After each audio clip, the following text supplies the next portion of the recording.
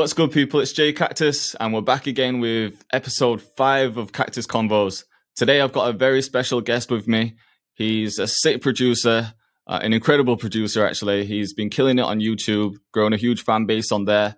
And this is probably the most requested podcast as well. When I started the podcast, I asked everyone who I should get on, and about 90% of the people said Ocean. So, Ocean, what's good, my bro? Hey, man, what's good, man? I'm good. How you doing? Yeah, I'm all good. I'm all good. Staying busy, just trying to keep my head up through lockdown, through these boring times. Yeah, man. I'm sure you're the same, right? That's the way. Definitely, man. Definitely. Thanks for having me on, though, man. It's good to be here. Yeah, honestly, I appreciate you coming on. When I just said that then about most people asking for you, that was no lie. When I started the podcast, I just put up a post just to see who people would want on. Mm-hmm. And literally about 90% of people said Ocean. I don't know if you were getting tagged by people or you saw me tagging crazy, you or whatever, man. But how does that feel, knowing that you've got such a sick fan base out there, such a loyal fan base? No, man, it's really good. You know what? Sometimes I forget because I'm literally stuck in this room. I was actually thinking about this the other day. I was sitting here and I was like, I wonder how much hours I just spend in this room in a week, because I never leave. Unless I'm going Tesco, I'm going gym, where I'm not even going anymore because it's lockdown. Yeah, I'm just stuck in this room. So I forget sometimes that the people actually watch my videos.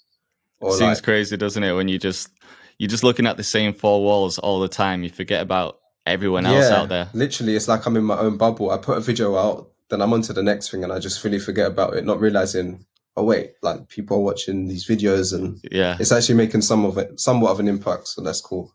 And it's not just 10 people watching it either. It's like thousands of people watching it, which is a crazy thing, really. It's crazy. Did you imagine it getting to this level when you first started the YouTube channel? Did you always have that end goal in mind? Or were you just putting content out and just seeing where it took you? It's kind of like a yes or no. No, because like for a long time, I was just putting out video upon video, and nothing was happening. And I wasn't attached to the numbers or anything. It was just like, all right, let's put this one out, next one, put this one out, next one. Yeah. But then at the same time, when I sat down and really processed, like, what am I actually doing? I always thought, like, one day can become something. One day, you just have to keep going. One day it's going to get loads of views, or maybe not millions, but, thousands, and people will watch. But whilst I was in that moment, no, I was just thinking to keep on putting out content. Yeah. I think you started the channel, is it maybe 4 years ago? So my first video was April 2017. So that's 3 years ago. But I didn't take it seriously until later on in that year. So let's say like October, November time. So yeah, there's been like 3 or 4 years now so far. That's crazy. I actually went back to your first videos. I think I've seen them before, but I thought I'll go check and see how Ocean started. And yeah, I think the first ever video that I saw on your channel it's literally just you at a desk, isn't it? I don't think there's any screen recording. It's just, I don't know what camera you were using, but everything was just like, okay, this is just like a standard video, isn't it? It was rough, man. I didn't have a clue what I was doing. I was just, you can hear like the bad audio coming from the speakers straight into the camera. Yeah, it was a madness. It's a rough one. It's quite inspiring to see, though. I'm sure it is for other people as well that might not have the equipment, and they might think that they need to buy everything straight away to get a YouTube channel started. But really, it's not the case. You can do a lot with your phone. I think even Simon Savida films everything with his iPhone, doesn't he? Yeah, I think he might not even have an iPhone. He has like an Android or something, and he just films everything through that. So you don't really need. Obviously, it's nice and makes things easier, but it shouldn't be the thing that holds you back. It doesn't. At the end of the day, it's kind of just the quality of the content that really matters. Yeah, 100%. I agree. But let's start way back from the beginning, from a young Ocean. Talk to me about how you even got into music. I know you've probably told the story a few times, but just for anyone that doesn't know. Mm-hmm. All right, so I could say that I really started music when I was like 14, 15. I'm a person that likes all kinds of music. So I know that sounds cliche, but literally, like when I was 14, I was listening to like soul music, rare grooves from the 70s. And then, like I'm a big UK garage fan as well. So I was like bumping that hard. Yeah. And then I would like punk rock and just really random genres. And I used to play, I remember I was like 14, I joined like a punk rock band and tried to like teach myself guitar. Yeah. And then I switched and played in a soul band and taught myself bass guitar. And I was really into that. That was my whole life until one day I was about 16 and my dad's like, all right, you can't really do this music thing. It's not really like a proper thing. You need to focus on your school, like you're dipping. Yeah. And obviously I was crushed as well, but I was like, you know what? He's probably right. I don't know if this music thing is really going to go anywhere. So let's just focus. And honestly, like I became a nerd. Like I was just super into school. Yeah. Just like studying hard and all that kind of thing. And then I applied to go to university, what do you call it? 18, so the end of sixth form. Right. I didn't get in the first year. So I was forced to take a gap year. And during that gap year, I kind of got involved with, you know what, during that gap year, I was just lost in it. I didn't know what to do. It wasn't looking likely that I was even going to get into uni a second time. Oh, shit. Yeah, sorry about that, man. Yeah, delivery. So you were saying that you were, you had a gap year. You didn't really know what was going to happen. You didn't know if you were going to get into uni. Yeah, so during that gap year, I applied to uni again. Didn't get, it wasn't looking likely that I was going to get in. And I was just working these like odd jobs. I probably had about 5 or 6 jobs during that whole year. I was just lost. What were you trying to get into, by the way? I was trying to study medicine. No, it's calm. I was trying to study medicine and to become a doctor, which is crazy to think now because I don't think I could ever do it. But I was, that's what I really wanted to do back then. And so during that gap year, I was working in like phone shops. I was working as like an assistant teacher. I was just doing everything just to get by, and I couldn't hold down a job. And I kind of knew that, you know, maybe I need to be more of an entrepreneur and like start a business. And that's when I started like researching how to do online business, how to make money online. I went down this crazy loophole of just like reading loads of blogs on how to do it. And so when it come round to, let's say, September of that year, where I'm meant to be going to university, I just told everyone, you know, I'm going to Thailand. I'm going to do a quick backpacking trip. Yeah. I'll be back in like 2-3 weeks. But I booked a one-way ticket. I didn't tell anyone. And I just knew I was never coming back. You had no intentions of coming back, did you? Like, I'm out of here. I just literally left to Thailand, packed all my shit.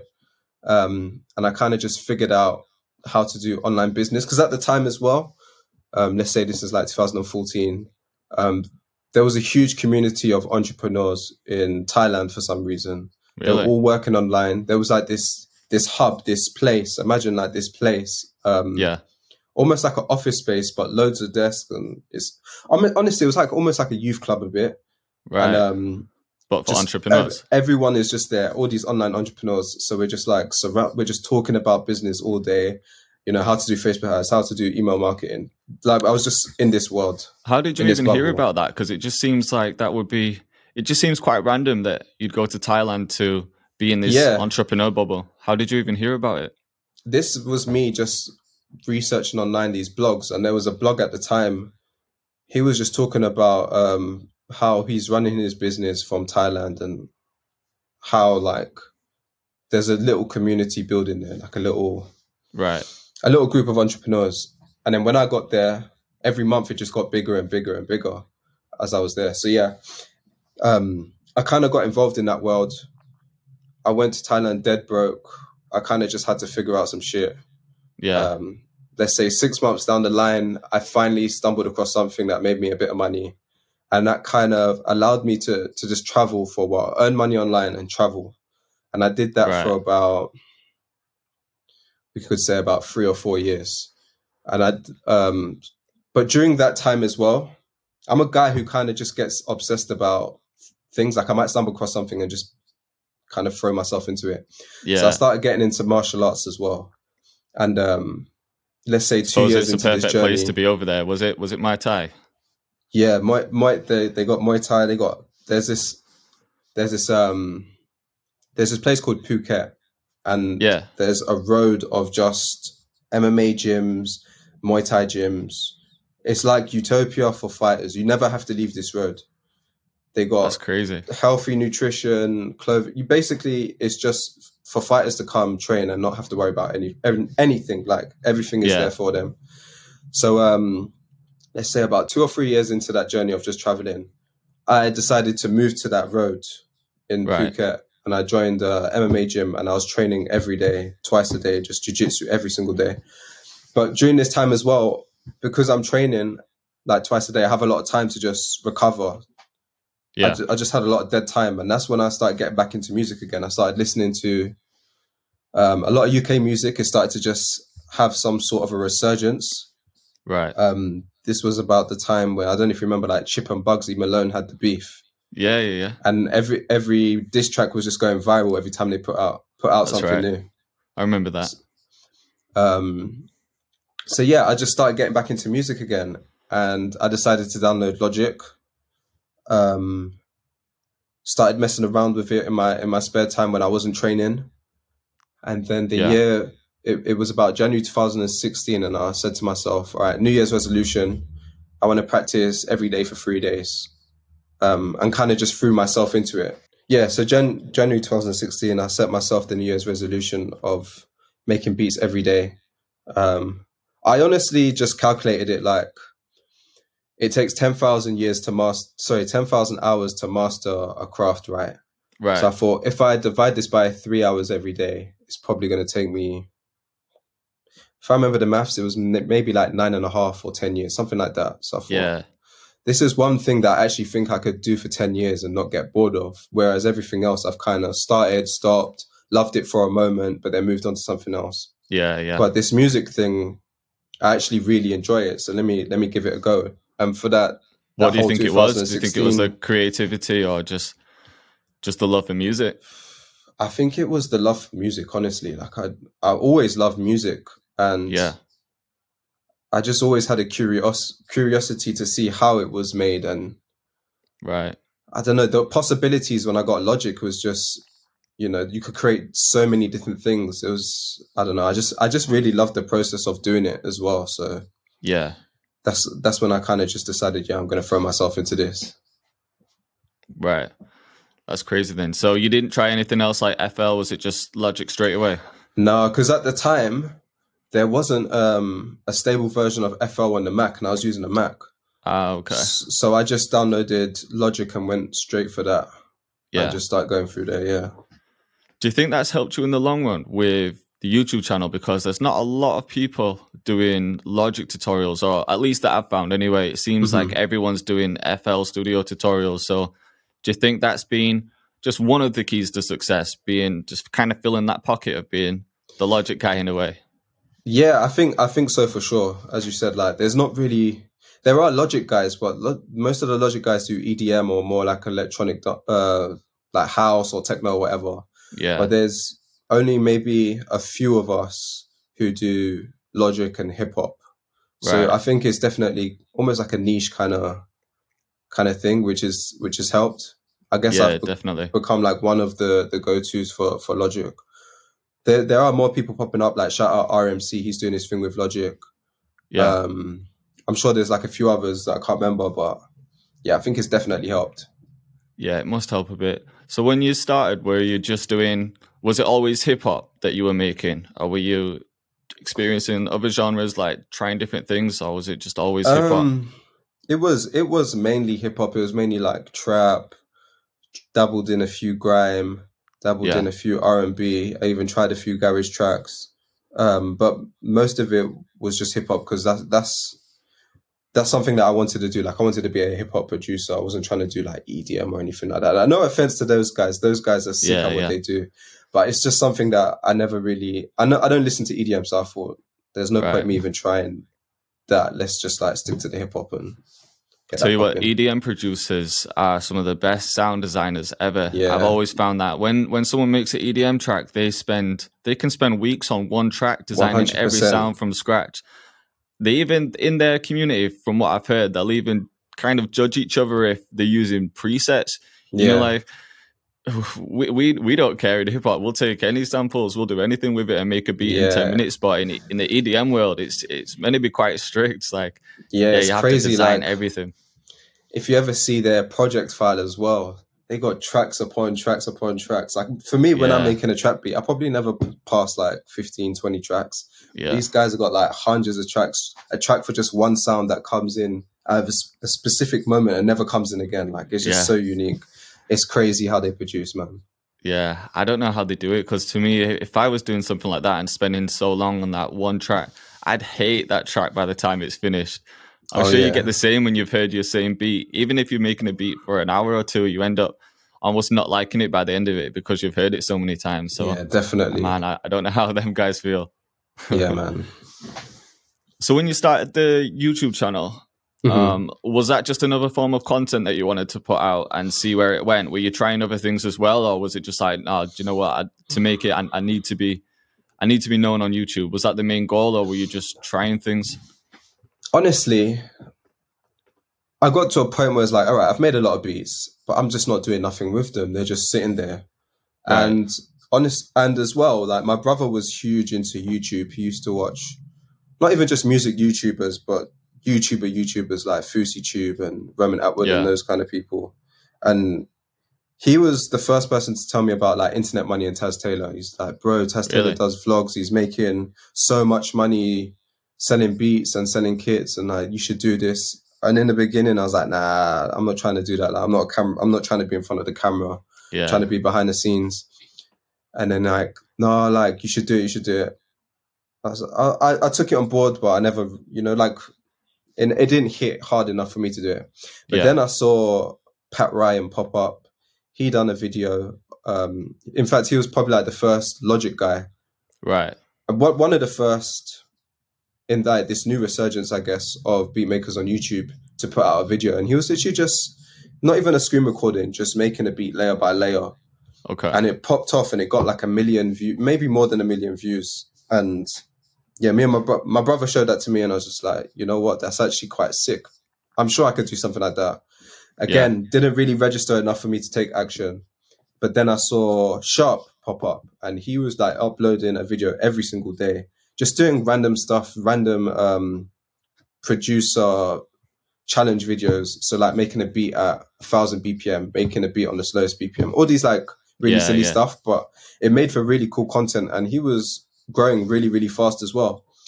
And I think when I saw like Pat Ryan, Sharp, Aries, Ramzoid, shout them guys pop up, that's when it kind of hit me as like, oh, there's definitely a niche here. Since I'm not doing nothing with my beats, I might as well try and do something with YouTube and see what happens. And that's were you not trying to sell beats at the time? Were you not posting them on like SoundClick or BeatStars or anything? And I never post. Maybe this is a silly thing for now that I look back on it. I never posted anything. I just kept everything on my hard drive. I honestly thought that. Why do you think that was? Do you think it was a confidence thing?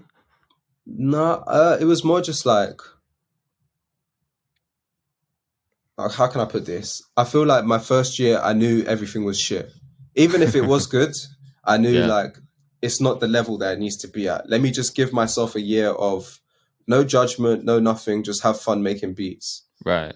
No end goal. I'm not trying to get a placement here. I'm not trying to sell anything. I'm just trying to not even master, but just get better at the craft, innit? Yeah. So that's why I didn't put anything out for the first year. I suppose that puts no pressure on you in a way, because I see a lot of people that start producing and they get stressed out if they're not making sales in the first couple of weeks. Yeah. But I suppose if you had the mindset that you had, it's just, you know what, I'm just going to have fun with this. If something happens, it's cool. But it keeps things really fun. Yeah. Yeah, it just definitely keeps things fun. It keeps things fresh. At the time, I wasn't really like trying to be the guy selling beats or anything like that. I just wanted to make beats. That's what I was trying to do. So that's why I never really put anything out. But as I said, like as time got on and I was making more and more beats, I felt like I needed to do something. There needed to be a next step. They can't just be me making beats all day. Like I need to do something on. Yeah, I guess that's why I kind of did YouTube once I saw like the opportunity was there. Yeah. Did you what was I going to say just then? I kind of lost my train of thought then. Yeah, so when you started the YouTube channel, right? How long did it take before you started getting some good views? Because it can kind of be hurtful, when you put in a few pieces of content out and they're not getting the views that you expect. And then part of you thinks, you know what, this isn't like, I know personally when I started it, because I'm not the type of guy that really likes being in camera. I'm not that confident. I'm not like a big open speaker, if you know what I mean. Yeah. So it can kind of hurt your pride when you put stuff out and it doesn't get views straight away. So how long? For sure. I'm sure you went through the same process, but how long did it take until you started getting those kind of views? Man, it took me a long time. Well, in hindsight, it's probably not a long time, but during those times, it felt like forever, man. Yeah. Honestly, maybe I never started gaining good traction to about a year in. It took me a year and a half, maybe just under a year and a half to get 10,000 subscribers. Right. But that was a slow grind, and I was uploading consistently like 3-4 times a week, sometimes 5 days a week, sometimes every day. I put out so much videos, and as I said, so you got like 10,000 in the first year, did you say? A bit more, maybe like a year and a half, just under a year and a half. It's still pretty solid, though. It's still pretty good to get 10K in a year. I honestly thought I was growing so slowly. Like, okay, this is the worst thing to do, and I wouldn't suggest this to anyone. But I would look at guys like Kyle Beats and Simon Zavida, and I'd see them growing like so fast, and I'm like, damn, am I beat shit? Like, what's going on? How comes I'm not growing? But now I look back and I know that the quality wasn't there, man. Like, the video, sometimes the audio was messed up, or the camera angle was blurry, or but at the same time, I just didn't care. I would just put out anything. Yeah, I was just trying to go for quantity, try and drop as many videos, just keep showing in my face. That was just the strategy. Right. So of course, like, it wasn't going to grow that much because the quality wasn't there. It kind of has to there has to be like a good balance, I guess, between quality and quantity. Of course, yeah. But at the same time, now I look back and see, a year and a bit more to get 10,000 subscribers. It's really not that bad. That's actually, that's it is quite good. Not a lot of people can do that, so it is still growth. And that was just you just banging out as much content as possible. Were you focusing on SEO, anything like that? The only SEO I would say that I focused on was more like, I was trying to do more, I guess, tutorial-based stuff. Things that people would search. So how to do your drums in Logic Pro X, because it's not as straightforward as FL Studio. You have the whole sequence in FL. There wasn't anything like that in Logic. So to someone who's just opened up the door, that's the first thing you're going to be questioning, like, how the hell do I do my drums? I thought, okay, let me put that in there. People are going to be searching that. So I guess my content was more searchable at the time. Yeah. Just to play to the search, I guess that would be like the SEO strategy. But at the same time, it wasn't like I was optimizing for keywords and doing my research and all that kind of stuff. It wasn't that deep. Right. Yeah. When I watch you put in your drums, it just seems like a crazy process. Do you have to add? What's the name of the plugin where you add your drums? Yeah. So I use this plugin called Ultrabeat. It's a Logic Pro. That's it. Yeah. It's a Logic Pro stock plugin. But so do you have to open a new one for every layer of drums, like one for hi-hat? You don't have to, but that's my preference, because I like to mix every individual one on tracks. Right. Rather than just having it all in one track. But now actually Logic does have a sequencer. I'm just too stuck in my ways to change, innit? I like using the Ultrabeat now. Yeah, I suppose it's what you're used to. If you've used it so many times, anything else just seems a bit alien, and you don't want to have to learn a new thing in a way. If you've already I'm not gonna lie, that new sequencer is easy to use, but is it more like FL, the new sequencer? Is it layered? It's very similar. It's got that kind of, the blocks, and you click the blocks, and then so it's very visual in that way as well, which is good. Yeah, and then I'm guessing you can just route them to separate mixer channels and just edit everything separately. Yeah. You use FL, right? FL, yeah. I've never really tried anything else. I think I tried Ableton once, like years ago, but I used it for vocals. So when I started off as a rapper, and I was I'd use Cubase. I don't know if you've ever used Cubase. Yeah, I've heard of that. Yeah. It's like, it seems old school now, Cubase. But I used that because that's what the guy at the studio that I was going to was using. So sometimes if I recorded at home, I'd try that. And then I tried Ableton once just because a lot of people were using it in college. So I just tried it out. And then the only other thing that I tried was Reason. Have you ever tried Reason? I've never touched it, no. Yeah. Everything else just looked so strange compared to FL. FL just looked more friendly. It looked like it was more welcoming. I could just click in my drums and it just made things easy. So yeah, I just rolled with FL. Never looked back. Yeah, no, I feel you on that one. Yeah, a lot of people have this argument and they say Ableton's better than FL and FL's better than Ableton, or you get a better sound from each one. But I don't think that's true. I think it's just how you use the tool. I think they all create the same sound. I think I actually saw Decap do a video about it, and he was comparing FL to Ableton and like exporting certain things or running tests, and they literally just sound the same. There's nothing that changes. It's just how you use them. Yeah, I guess it's just your preference of workflow and how you like to do things, and the one that you're just most used to in the end. Because I mean, as long as you get your workflow down, then it really doesn't matter. Yeah, exactly. But maybe back in the days, like FL, the drums maybe hit a bit harder than the drums in Logic. But I think now, like, if you know how to put certain plugins in Logic on your drums, then you can get it to the same level, so it doesn't matter. Yeah, exactly. It's just how you use it, isn't it? So going back to YouTube, when you started noticing more views and more subscribers, had you changed anything? Had you changed the way you were recording the angles maybe, or the thumbnails, the tags? Yeah. So so I want to say I started growing faster from the end of 2018, so the beginning of 2019, and that's when I got a new camera, so my camera quality was a lot better. I was using, in fact, I got a new mic as well, so the audio was good.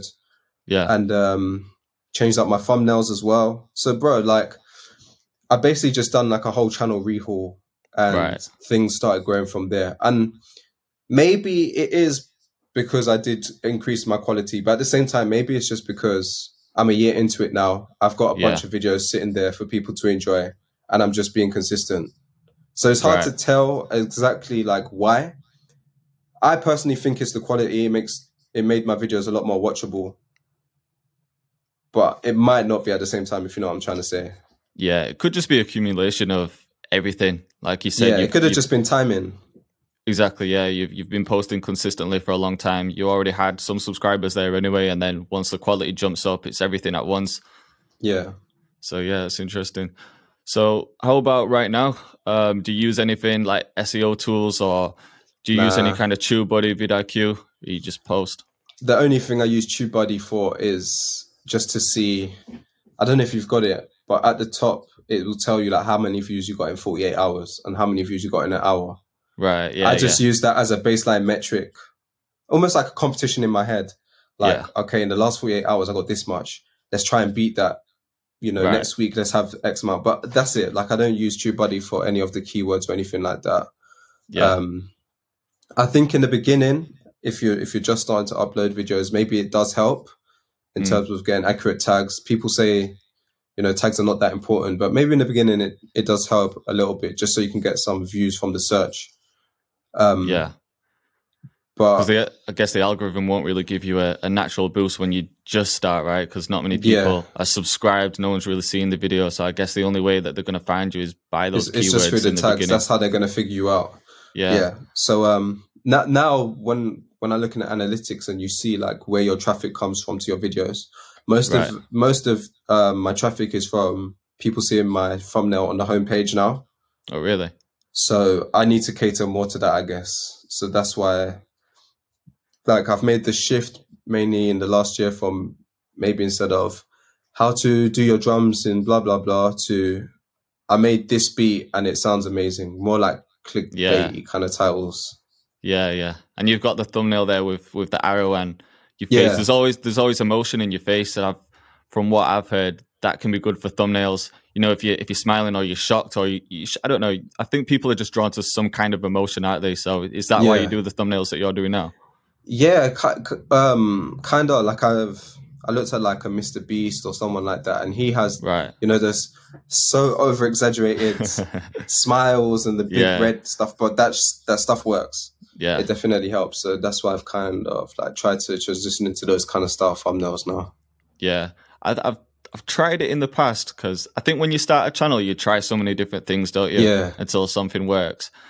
And I've tried doing that in the past. I've felt a bit silly when I was doing it or a bit cheesy, but I've done like, what was the one that I did? It was something about like a fire beat and I've done like a really shocked face, but that didn't perform well as some of the other ones that I've done where it's just maybe I've done like a Heady One type beat tutorial, and there's just been a picture of Heady One on one side, and then that's performed a lot better than the shocked face one. But then I don't know if that's down to the thumbnail, just the content that's in the video.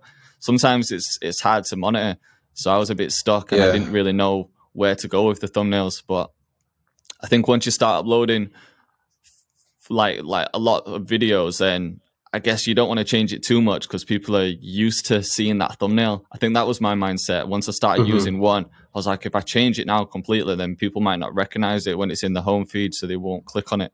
Yeah, there's definitely an element of that. Like switching the pattern, it can really throw people off. Yeah. But I guess at the same time, it's like, you just never know, innit? You just never know until you try stuff. Right. And there's almost like, sometimes I get this where I want to play it safe, so I do something that works. But then when you keep doing that, you kind of get into this safe routine and nothing really grows. It's when you kind of do something maybe that you're uncomfortable with, that's where things have grown quite a bit, or something has hit. Like for me, I'll give you an example. Like I did a video with my brother. That's the one that got like 2 million views, but I was very like, I didn't really want to put that video out. Yeah. I was editing it. I wasn't having fun editing it. I was just procrastinating. It's like, nah, I don't want to drop this. The audio's shit. The dynamic's not right. Blah, blah, blah, blah, blah. Is that the one, My Brother Makes a 5-beat, or something along them lines? Yeah. Yeah, something like that. But then I put it out anyway. And it hit. And that's just something I couldn't plan. I could have never have known until I just took that chance. And so sometimes you just gotta have the guts to just pull it off. And if it works, amazing. If it doesn't, you just, all right, move on. Next video. Let's keep going. I think you're right. I think it is important to take those chances every now and again. You don't have to do it every single video, but like you said, you can get too comfortable sometimes, can't you? And you do need to take a risk. Yeah, for sure. So that's crazy, man. So what's that video on now? Like 2 million views past that? Yeah, like over 2 million now. I think it's over 2 million. Congratulations, man. I'm guessing that's still the biggest video on the channel. Yeah, that's the biggest one. I don't even think I've got another video that's hit 1 million. Really? So that's the I wonder only what one. it was. Do you think it was just the creativity? It was something different? I can't tell you. I have no idea, because to me, that video is so shit.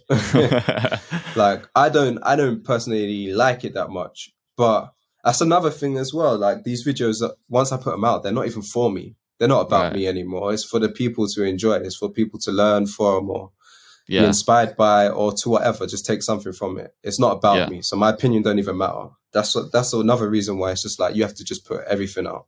Right. Yeah, I guess you always got to think about the person on the other end, the person that's actually watching it. Like, is this going to be entertaining? And maybe that was the case with that video, because there's so many tutorials out there which everyone's seen 1 million times. But then once you do something new, like, all right, my brother's going to step in and make a beat. And is he a producer? Like, does he usually produce, or was that his first time making a beat? He produced like like as I was saying, like the internet money days when they were online and selling beats and stuff. He tried to do that for maybe like 2 months. Like he wasn't that serious. He had his channel, but probably uploaded like 2 beats and then I'm not on it anymore. Yeah. So yeah, he was kind of like fresh back, just making a beat for the first time in a long time. Yeah. But he's not a producer or anything. Right. So yeah, maybe it was a combination of that. It was just entertaining for people to watch. And sometimes you see videos just riding the algorithm wave. Like no one knows what the YouTube algorithm actually is, but sometimes it can just get caught in the wave, can't it? Yeah, like you know how people say, oh, like, what's the YouTube algorithm? How do I win on the YouTube algorithm? What do I need to do? Bro, they're like, the YouTube algorithm, it's not something that you can game or really work. You know what I'm trying to say? Like, right. I've tried to speak to YouTube, people who work at YouTube, and I'm like, what makes it tick? And they're just like, the only thing you need to focus on really is just trying to make the best content you can. And that's so subjective that it doesn't really give you much direction. But at the same time, it's so simple. If you just focus on trying to make the best content that you can do, make it as engaging as possible, then that's just the only way to win, really. All these other things outside of that, they may work, they might, but not really, because you can't really beat the algorithm like that. All you can do is just make the best content you can, and then Exactly. YouTube will push that for you. Yeah, and that's free promotion as well from them. Because if you think about it from YouTube's end, what they're looking for is for people to stay on YouTube as long as possible so that they can get more ads in there, so that businesses can buy ads.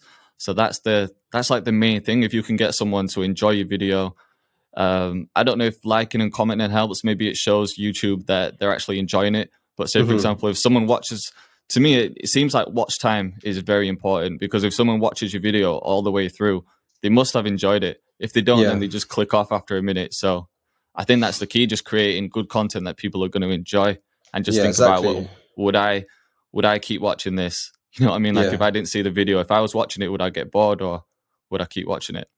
Yeah, exactly. How long have you been doing YouTube for? Bro, not long at all. Not even a year. Not even a year. Yeah. I'll have to check when I uploaded my first video, but it might have been like 10 months ago. Yeah, so it's been quite quick in terms of growth. I didn't really expect it. It was just one of those things where I was working full time before this, and I was in that job for 5 years, and I'd always done music on the side. But in the past, I was focused on rapping when I was younger. That was my main thing. I had boys that produced, and I'd tried producing sometimes, but rapping was the main thing. I just always knew that I wanted to do something in music. I just had this love for music. It was the only thing I wanted to talk about. Like it was just everything to me. And then it was the same thing that you said, you know, when you said that your parents were a bit like, nah, music isn't serious, you need to focus on your career. It was the same story for me when I was growing up. When I was in school, college, everyone always said, no, you need to go to uni, you need to get a job, you need to get a 9 to 5, you need security, you need a house. Same story, which I think every parent just tells their children that.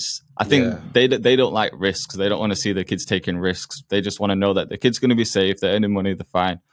So that was the path that I followed. I got into a job straight after uni, stayed in it for 5 years, and it was a good job. Some people there loved it, that the money was good and everything, but it was just really getting to me, the fact that I wasn't doing music. And I started seeing people on YouTube and started seeing people making money online. And I always doubted myself before. I always thought, nah, it could never happen to me. These guys are just lucky or whatever.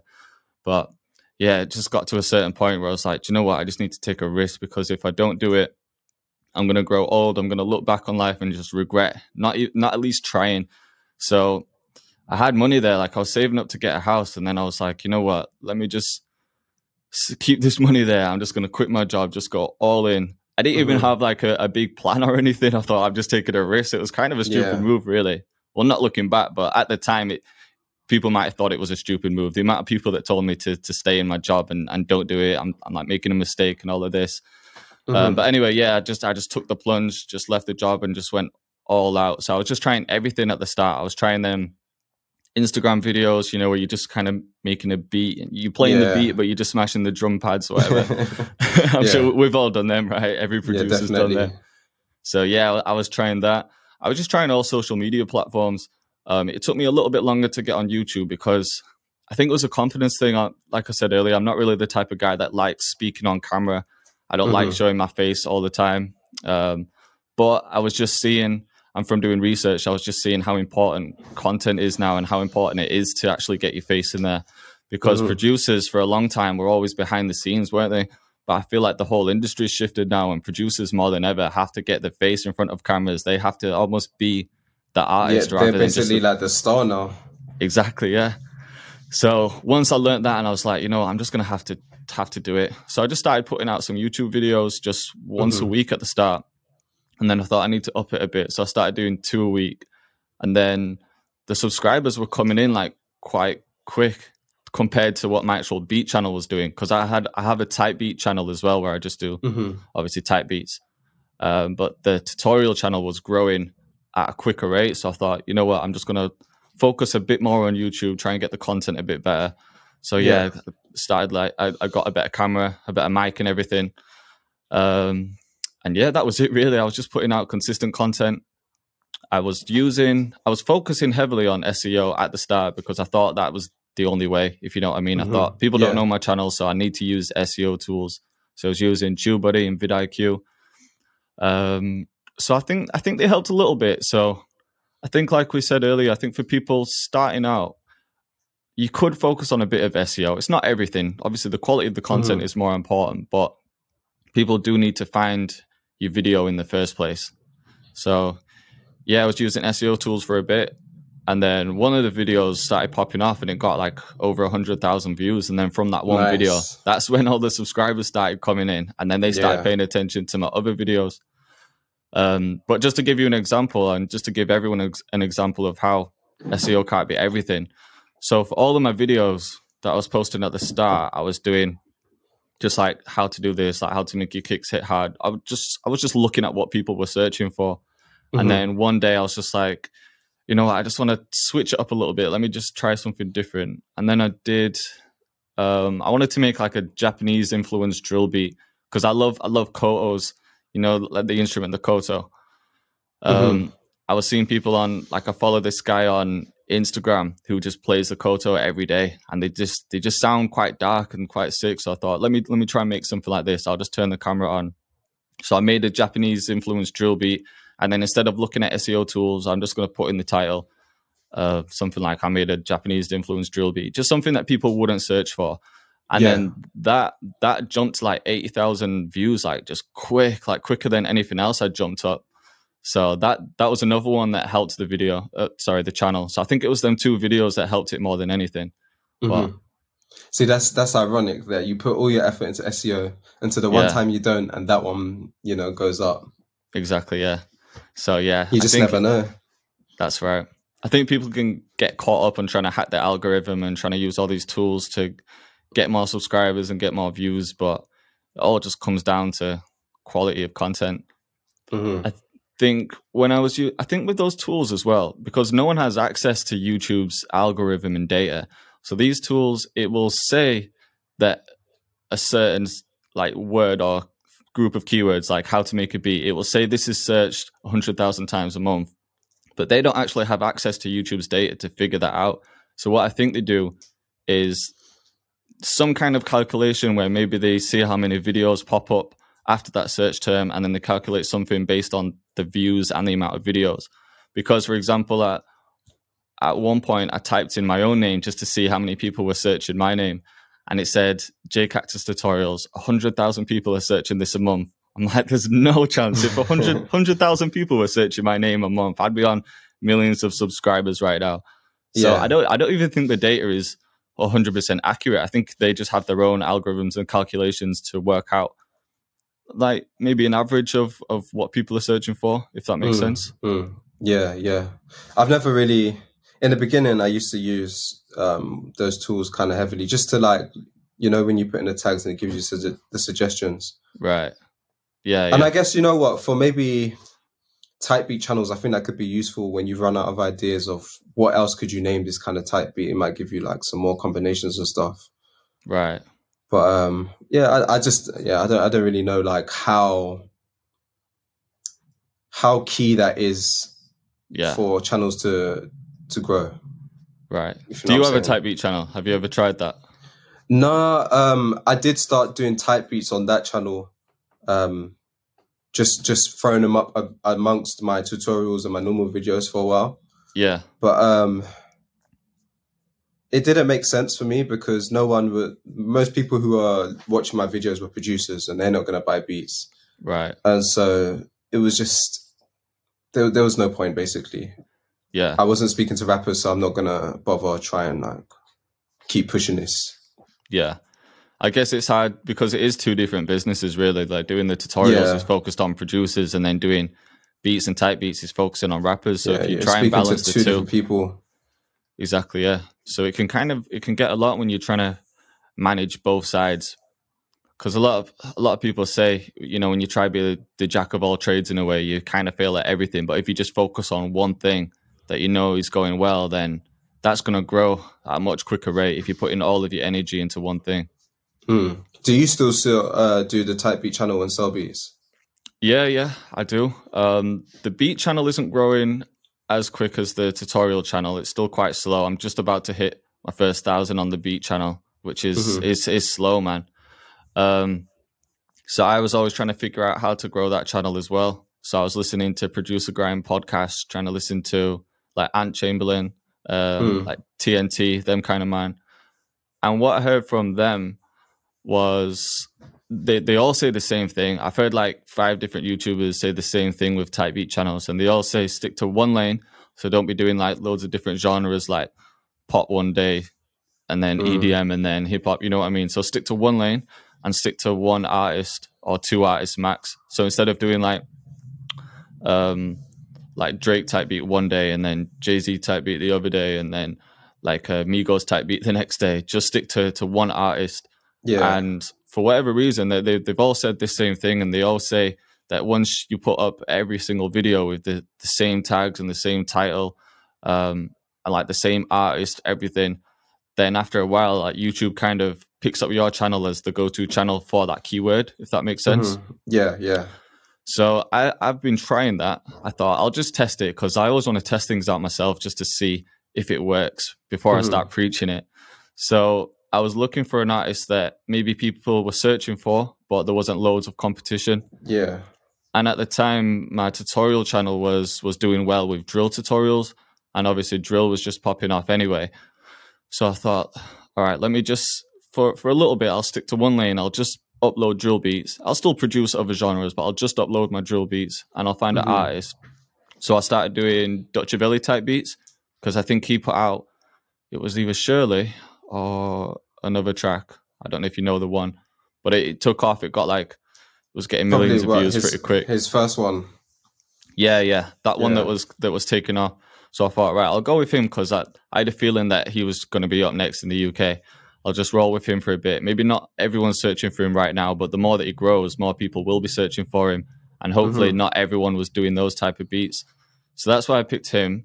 And to be fair, like since I've stuck to that, since I've just been uploading Dutchavelli type beats, and my schedule is every other day at 7 p.m. I'll upload a beat. So I'm not doing every day.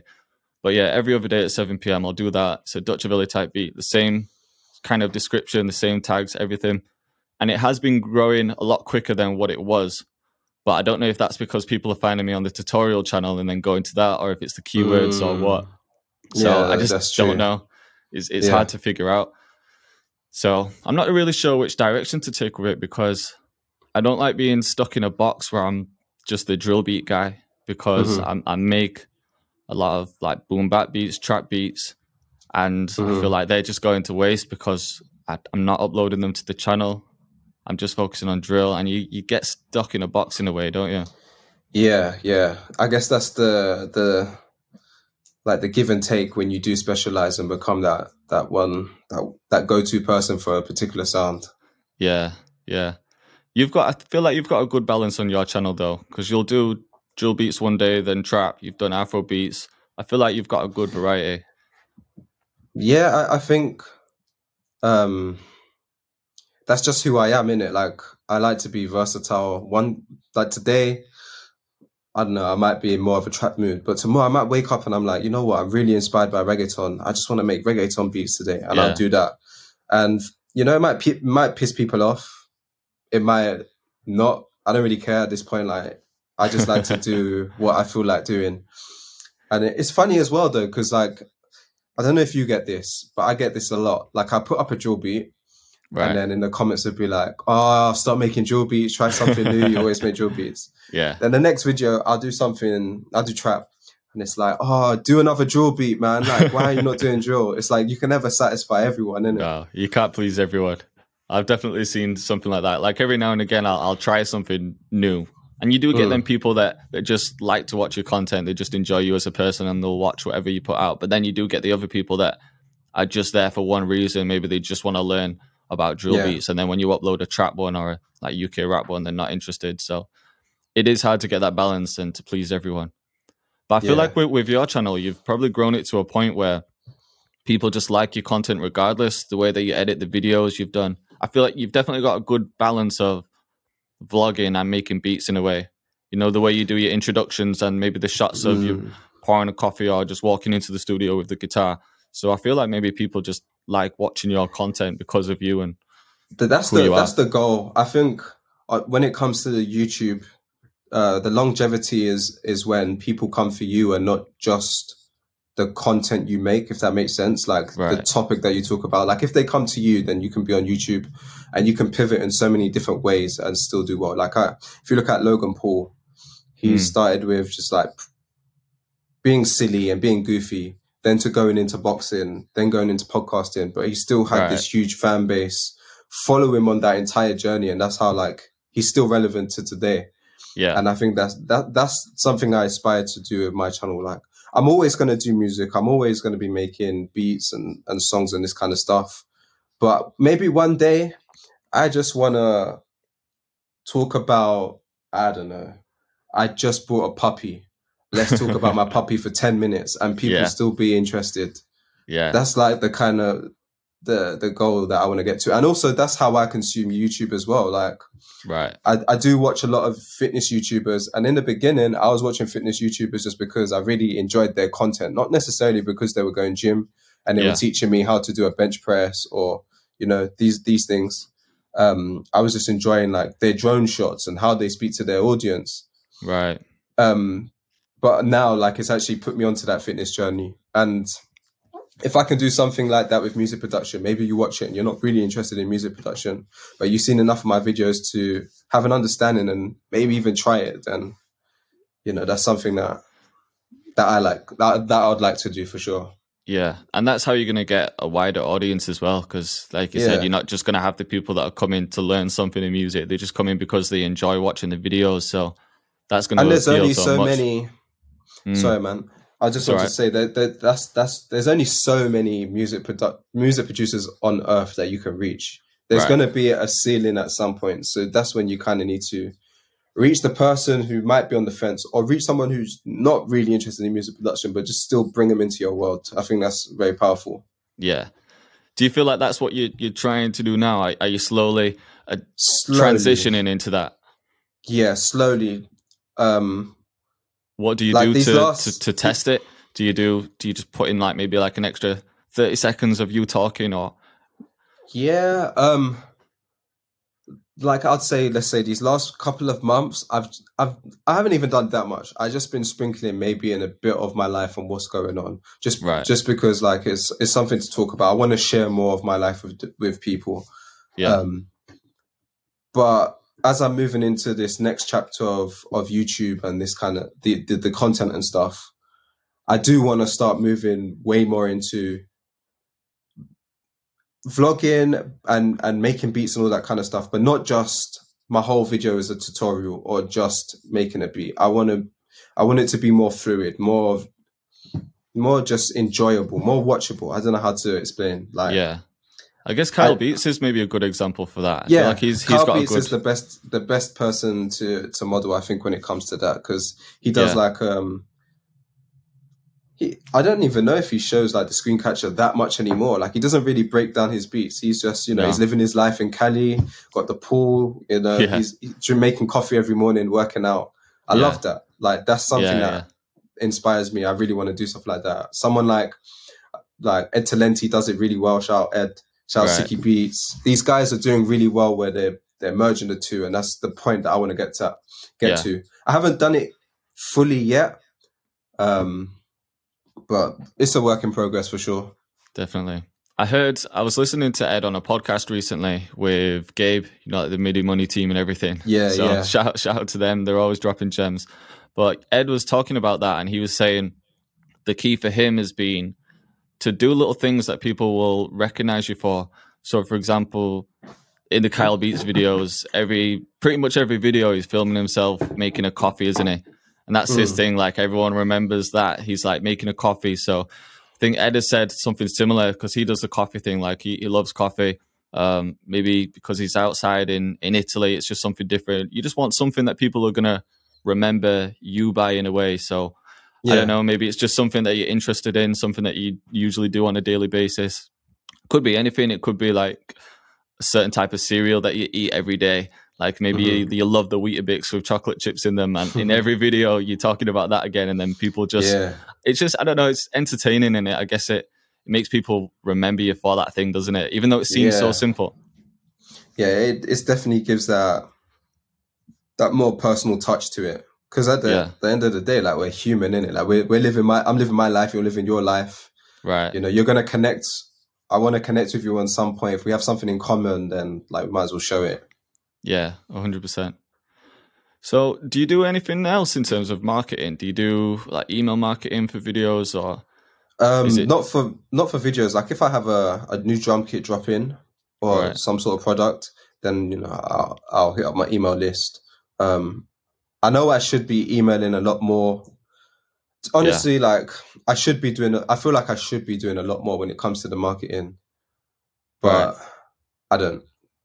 And it's not good. It's not good, but I should be like emailing a lot more, you know, maybe Yeah. posting a lot more on Instagram. There's more that I can do. At the same time, not that this is an excuse, but I'm kind of just doing everything by myself. Yeah. And I'm still trying to find the perfect balance between the business and also working on my craft at the same time, because that's a never ending thing. Of course. And that's what it all comes down to at the end, isn't it? It's your music that needs to be on point. More than anything, really, the product has to be there. Because I did want to study the business side of it because I put myself in a position where I needed money because I left my job. I was like, I've always loved music. I never just did it expecting money, but I wanted to be happy more than anything. I always wanted to work for myself. I always wanted to be in a position where I can make music and just make a living off it. I wasn't bothered about becoming rich. I just wanted to know that I never had to answer to anyone. I could just be happy in what I'm doing. That was the main thing for me when it got to that point. So I had no choice but to study the business side, because I was like, if I want to work for myself and make a living off music, I need to study the business side to it. So I have been doing a lot of email marketing, trying out different things. Like I've got my Shopify set up with drum kits and everything. But I'm sure you get this as well. But the more time that you spend on other areas of the business, like the more time you look at the marketing and the business side, the less time you have making music. So some days I might be doing email campaigns and then editing videos, sorting out something on my website. And then it's almost been a full day and I'm like, I haven't even made a beat today.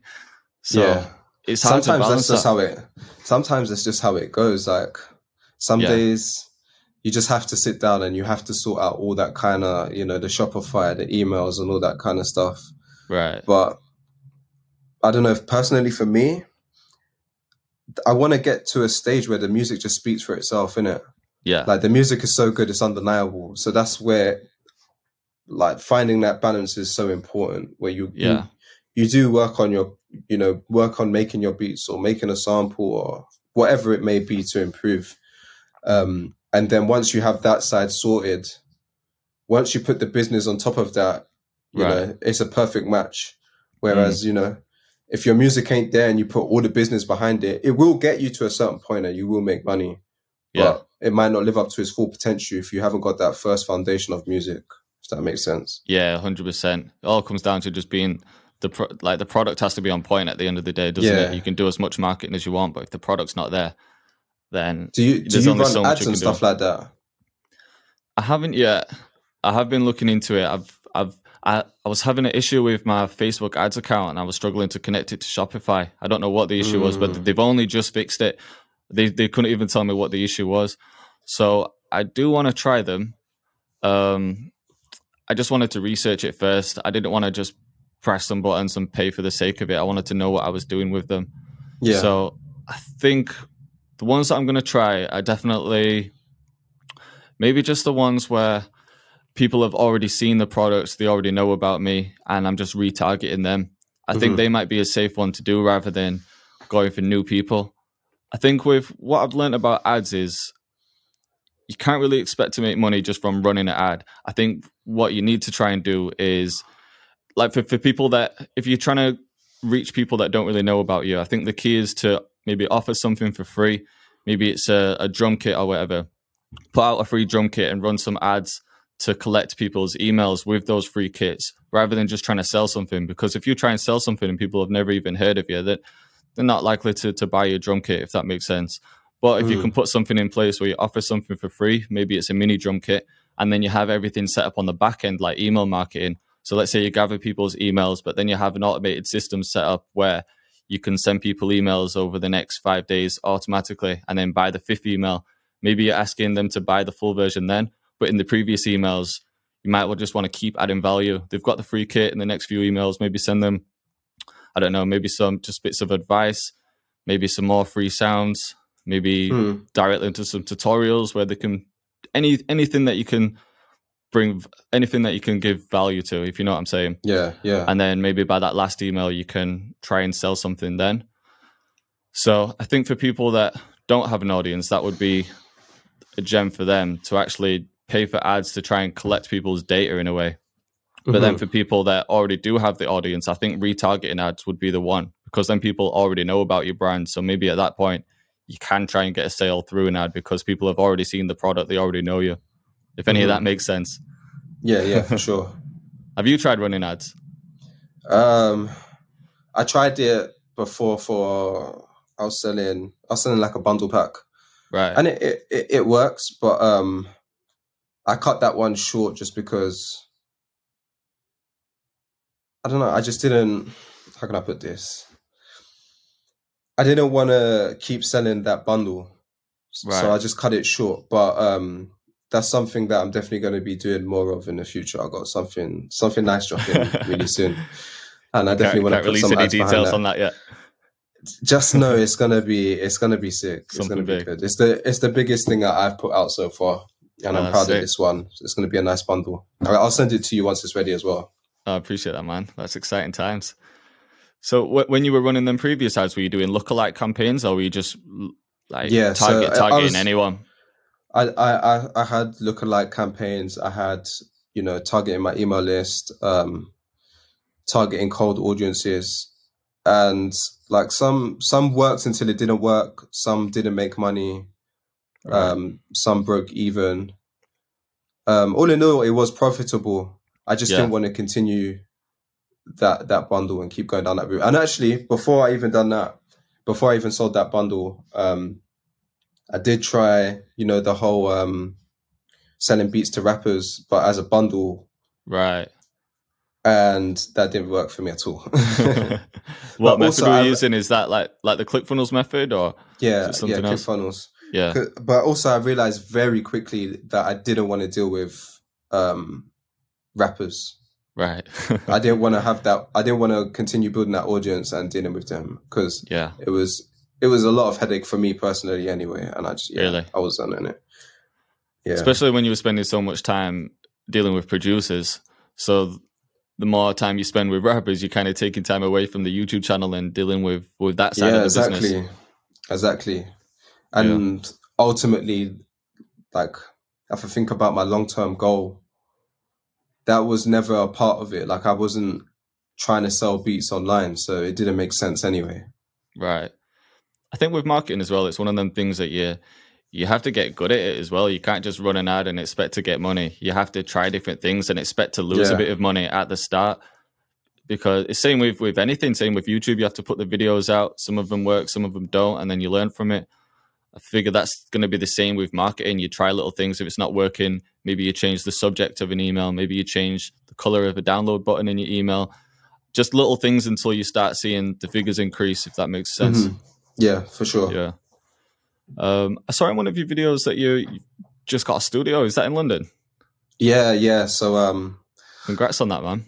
Cheers, man. I got to, I don't know. This might sound really weird, but every time like I get to a certain point, I always have this feeling where it's like, what's next? What step do I need to take next? I get tired of things really quickly. I get bored of things really quickly, and I think being in lockdown this year as well, as I was saying before, like I've just been stuck in this room for ages and I needed a change. I was watching the Kenny Beats live stream and he was, or like the replay on YouTube. And he was saying like, once he got a studio, things really started to open up for him. Not only like did he feel more productive in having a place just to work and switch off from working, he could go home and chill. Then his output increased. He was able to work with artists. And that just really resonated with me. Yeah. I mean, I find it extremely hard to split that balance because I work from home. And when I'm chilling, I'm like, shit, I should be working. And when I'm working, tell me about it. Sometimes it's not even productive. It's just I'm working for the sake of working. So You That was almost one feel reason. guilty, don't you? If you're not, if you're in Yeah, it, man. because you work from home, if you're not, like, say, for example, I think I heard you say it on another podcast, like when you're watching Netflix, for example, you feel guilty because you're not working. You feel like you constantly Yeah, should be working, but you should deserve a yeah, bit of man. chill time at the end. Like, really, shouldn't you? Exactly. You can't. I mean, some people might be able to, but I Yeah. can't work 24/7. You know, I Mm, need to switch it up a little bit. So I thought that yeah. that was one reason, and then the second reason, you know, I really want to start working with artists and getting placements and stuff. Yeah. I don't want to bring people to my house like all the time in it. So it's Yeah. like, let's get the studio, let's do it a professional way. And I was always planning to move back to London anyway, really soon. I started looking online at places. I found one in like a great location. It was just perfect timing. Great location, good price. Had to snap it up as soon as I saw it. And Yeah. it's in the process of being built now. Like I've only got to bring in a desk, moving back next week. And, you know, touch wood, from next week, I'm going to be working from there. Oh, that's sick. That's come around quick then, hasn't it? Have you Yeah, done man. everything in the spot yourself? Like all No, the decorating? I painted it, but then I got like family friends to lay down the flooring, put up the panels for me. Because Right. most of my time is still like in Manchester at the moment. Yeah. But my dad has kind of taken on the role as like project manager, and he's Right. just been like organizing bits and pieces, getting in this person, getting in that person. So he's been a really big help in just like getting that set up It's in good London to have that for me. support there. Yeah, man, I'm really grateful for that. So it's almost ready. It's almost ready. I can't wait to move Yeah. in there, man. I guess it will make you more productive, and it is going to make you enjoy home time more, because you can just leave work at work then, can't you? You're going to come Yeah, home and be yeah. like, right, this is an environment where I can relax. I've earned this relaxation time. And then as soon as you step back into the studio, it's right, it's okay. It's the mindset where you're working now. You know what I'm saying? So Yeah. I think that'll be good. Definitely. Yeah, for sure. It just gives you like a different kind of fire now. Yeah. So Man, that's yeah. exciting times. Congratulations on that, bro. That's a Cheers, big move. man. So you're moving from Manchester. Just, are you going to move quite close to the studio, or is it going to be a bit of travel time to get there? Not really, like 10-15 minutes by train. So Yeah, not that's even alright. that far. Like it's not too bad. I could probably even walk in like 40 minutes. So I don't Yeah. mind. Maybe summertime we can walk it, and then as soon as winter hits, jump straight Oh, back on that train. trust me. What made you move to Manchester anyway? Was it just a change of scenery? So before living in Manchester, I was living in Spain Right. for quite a while, and that feeling again where I'm like, I need to switch it Next up. thing. Spain's been great to me. I love it here. What made you move to Spain as well, before we talk about Manchester? Yeah, sure. So two reasons. One, my ex-girlfriend was Spanish, and she, you know, I kind of wanted to find out more about Spanish culture and the language and that kind of thing. And then just lifestyle, innit? Like Yeah. the weather's usually good there. You know, people are outside and more social, enjoying life. So I just wanted to experience something different. So I moved to Spain with her, and then it got to that point where it's like, all right, I love my time here. Next step, I feel like if I want to start getting placements and working with artists, I probably should be in England, because I want to be in the UK music scene. So it's time to go back. And I guess initially, the Spanish hip hop scene isn't too big. Or it's not getting bigger. Not that I'm aware of. It's definitely like a scene, but it's not like the UK. It's Right. a lot smaller. Maybe in reggaeton it's a lot bigger. Yeah. But yeah, the hip hop scene is still, to me, kind of undergroundish. Right. And I wanted to work more in the UK scene. I wanted to do drill and that kind of stuff. So Yeah. I wanted to move back to the UK. I wanted to move back to London in the beginning. So this was like around January time. But as I was looking at prices, you know, I'd be going around to see places. London prices are no joke. Rent prices was ridiculous for what you was getting. I was confused. Like, what? You're getting like a shithole for so much money. Yeah. What's the point? And then one of my friends, he's from Manchester, is like, he was kind of saying like, you know, it's not that bad up here. There's a small scene. It's very affordable to live. I'd come to see him once before. Right. And I liked the vibe of Manchester. So I thought, you know what, let me try Northern life. I've never spent time in Manchester. Yeah. I'll give it a shot. And it's been good. I feel like it's good for it. London seems really busy. Everyone's got their head down, doesn't want to speak to anyone. I think it seems like if you want a busy city lifestyle, but you don't want it too crazy, then I feel like Manchester's a good balance because it obviously is a big city. There's a lot to do, but at the same time, it's not overly crowded like London is. Nah, it's. I feel like Manchester's a lot more chill, but but I feel like it's such an underrated city because I don't know. It just has the character. It has so much character to it. There's definitely. It feels like Manchester should definitely be like seen as like a bigger hub than it really is. You know, when I'm speaking to people from London and I'm like, oh yeah, I live in Manchester, and people are like, Manchester, what's that like? Is it like Coronation Street? Is there things happening? Like, no, Manchester's actually a really nice city. They have a city centre. I tell you what, when my mum first come to see me in Manchester, I took her around like the Arndale and all that kind of area, which is like the Manchester city centre. And she was shocked. She was like, what? I didn't think Manchester would have this. Like, I thought it was just going to be houses upon houses. And really? I'm like, no, it's a city. Like, it's a city, isn't it? they of course they got big buildings and stuff, but yeah, man, Manchester's is a good city, and it's really affordable to live as well. So yeah, especially compared to London. Yeah, definitely, man. I'm definitely, my rent is more in London for a way smaller place. Really? Yeah. But at least you don't need the extra room to set up a studio at home now because you've got the studio as well. Yeah, and in London, I mean, the price you pay for rent, it really is just because, you know, you're really paying for that experience to be in the city, to be in, you know, to be in London. So it is what it is, but, you know, I'm grateful that I'm able to finally make that move back there now and, you know. Yeah. I guess there's no place like home as well. You've probably got a lot of friends and family back there as well, don't you, in London? So yeah, everyone's there. I'm the only person that's like up north, really. Yeah. Do you think lockdown has made you like want that more? Because right now we can't really see anyone or do anything. Do you think it's made you want to be back home a bit more so you can be close to people? Kind of. It's more like, music based, isn't it, really? I'm not gonna lie, like for sure, definitely more like music or career, whatever you want to call it, driven. Yeah, but it'll just be an added bonus, right? If you want to see people and not too far away. Yeah, like all my family's there, so it's nice to know that I can just, you know, hop in a car, quick 10 minutes, I'm home in it. Yeah. So at the studio, are you going to be running recording sessions, or is it mainly just to do what you're doing now, but then bring people in if they want to come in or if you want to work with someone? Yeah, I think it's going to be more like the second one where, you know, it's going to be where I do all my content and all that kind of stuff. But also, like, I do want to work with artists. So whenever I want to work with someone, you know, come through, I've got the space, let's record, blah, blah, blah. I don't think I'm going to run it as an actual, like, recording studio where people pay for sessions and stuff. Yeah, I guess you become more of an engineer then, don't you, when you start doing that? Yeah, and I don't want to, this is going to sound so bad, but I don't want to just work with anyone, you know what I'm trying to say? Yeah, like, of course. I want to work with people who I want to work with, like, who inspire me or who I really enjoy their music or whatever. Someone I feel like I can create a good vibe with, not just like any random person who has money. Of course, just to keep things fun and enjoyable. So it's probably going to be more like that. Yeah, the vibe needs to be there 100%. Even if they're a good artist, like if the vibe's not there, then sometimes you don't come out with a good piece of music because you're not really bouncing off of each other.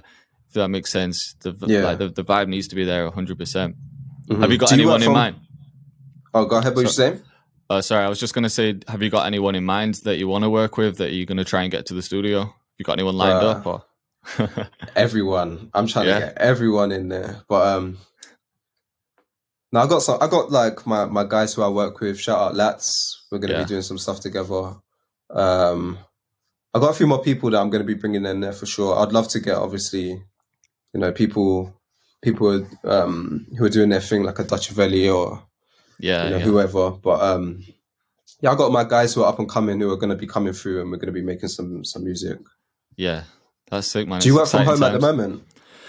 Yeah, I work from home. It's just me and my girl that live here at the moment. We just did. You can't really see this place that I'm in now. I don't know is my camera still on? I know you said it went off. All right. No, it's on now. Yeah, I can see the cactus in the background. I just had to put that up first. Yeah, I'll have to, because I've got it on a tripod and everything. I'll have to show you the setup. But yeah, I was in a different room, but then I've just moved into this one. We set this up as like a main studio. So it feels good now. Me and my girl like decorated everything, put everything up. So we've got like panels on the wall. I've got my piano behind me. And then originally, see that chair in the corner? I was going to set that up as the podcast corner and get like some neon lights on there. Maybe just some pictures and stuff. But because I'm using a PC at the moment, I needed my camera and everything to be connected to it over here. So it wasn't working if I was going to stretch everything over there. But yeah, I'm just working from home. I've got a nice little setup here right now. I've just invested in myself a bit, just like bought the right things that I needed to do my job. So yeah, man, I can't complain. I'm loving it right now. Yeah, I've always had like little small spaces in the corner before, little, you know how it is in the past. So yeah, it actually feels like this is a good working environment for me now. And then when I step out of this room, like sometimes I can relax, but I've always got that thing in my head that I'm still in the same building. I think that's just how I think anyway. I don't know if it would change that much if I stepped outside to work, because when it's your own business, you kind of, you're always thinking about it constantly. Yeah, 100%. Yeah. I'm that way as well. I think about like music and ideas 24/7. Right. Especially at night. It's hard for me to fall asleep these days, because I'm just like always thinking, writing shit down, just remember for the next day. Yeah, I said the exact same thing to my girl the other night, because she's the type of person that will just switch off straight away. As soon as we get into bed, if she wants to sleep, she'll just sleep. And then we wake up, I'm like, it took me a long time to get to sleep. She's always saying like, why? I don't get it. Why can't you just switch off? But I think it is that thing. I'm constantly thinking of something. If I get an idea, I'll grab my phone and write it in notes. Maybe I'll be listening to other podcasts. I tried that. I tried to put on podcasts to help me fall asleep, just to see if it works. But I end up just listening to the podcast and just soaking up all the information. I'm like, the podcast has been 2 hours. How am I? I've just listened to the full thing. I'm not even asleep yet. So it is tough to balance.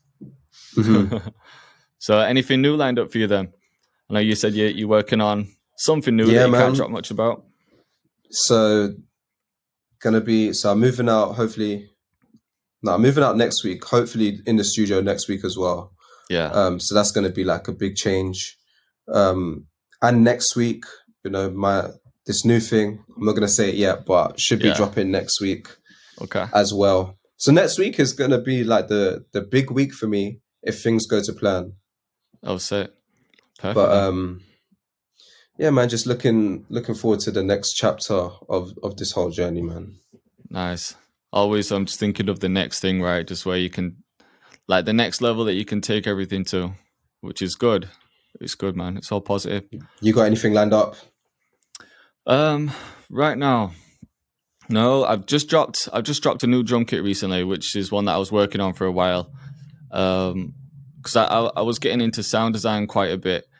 And like, to be honest, like drum kit sales or sample pack sales have been like 90% of my business. Like that's where the income is coming from. So I do want to spend a bit more time on that and make sure that like everything that I put out is just sick quality. So I wanted to do things that are quite bigger than what other people have done. Like sometimes I'll see people that put out a sample pack and it's always the same. There's always like 10 kicks, 10 snares, 10 everything. There always seems to be this thing where everyone's got the same size drum kits. Then when I released this one, I thought, let me double that. So I'll put out 20 of everything, but I won't make it double the price. I'll just make it a little bit more than the previous one. And that worked really well. Like that drum kit was a big success. So that's been huge for me recently. So I think the next thing that I want to do something similar where it's at a big scale. So if I do a sample pack, like a loop kit, it's not just 20 loops. I want to do maybe 60 loops or I don't know, just something big. So I think that's the next thing for me, just working on next couple of packs, probably a loop kit. And other than that, just working with artists as well. I've had a few singles drop recently. I've been working with a team there's this little team called Mazamotion. They've got a few artists under them. And one of the artists, MB, we just put out some work. We've been getting some radio play with that single, so that's been going quite well. And then the other artist, which I'll give you more information about soon. I'll tell you after the call or something. I'm not supposed to say anything. But it's an artist that's just been signed to Sony, a female artist, and she's doing quite well. So me and her have got some singles dropping in the new year, but they just have to be approved by Sony. So I've produced them. The tracks are done. They're recorded. They mixed everything, but they have to go through that final stage where the label says, yeah, we can put this out. So I'll be excited if them ones drop, because that'll be the first artist that I've worked with that's under a label, if you get me. So yeah, I think that's the thing for me. I think I definitely want to work with more artists and get more music out there, and then just continue to grow the YouTube channels. I do want the beat side to grow a bit more than it has been growing. But at the same time, because the tutorial channel is doing well, I don't want to not put energy into that, because that's what's allowing me to do what I love doing. So yeah, I feel you. It's just trying to balance everything, I guess. Let's talk about some mistakes that you might see new producers making. So let's say new producers come onto the scene. I'm sure you get a lot of questions, a lot of DMs. Do you see some common mistakes that new producers are making? Maybe it's the way that they market themselves, brand themselves. Maybe it's them being impatient, expecting sales after a week of producing. Do you see any common problems? Yeah, for sure. I think impatience is a big one. Yeah. When people say, I've been producing for like 2-3 months, I haven't made a sale. Right. Right, you got to keep going. Like, it's just not your time yet. Sometimes it if you're lucky, maybe it might not even be luck. If you're good enough, maybe it can happen in 2 or 3 months. For most people, 2 or 3 months is a bit premature. You need to give it a couple more months. And in the long scheme of things, a couple more months isn't nothing. If you really love this, it's just a part of your journey. You'll get there if you just keep, putting in your time and that. Yeah. In terms of beats, like I do a live stream, and you'd be surprised how there's so many out of key 808s, man. Yeah.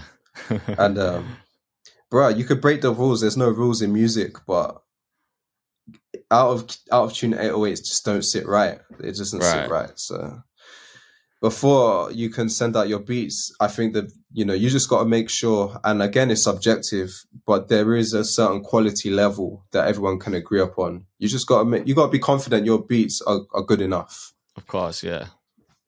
They don't have to be absolutely amazing, the best thing you've ever heard, but they just have to be at a certain standard. That's all I've got. That's all I can say, really. Yeah, 100%.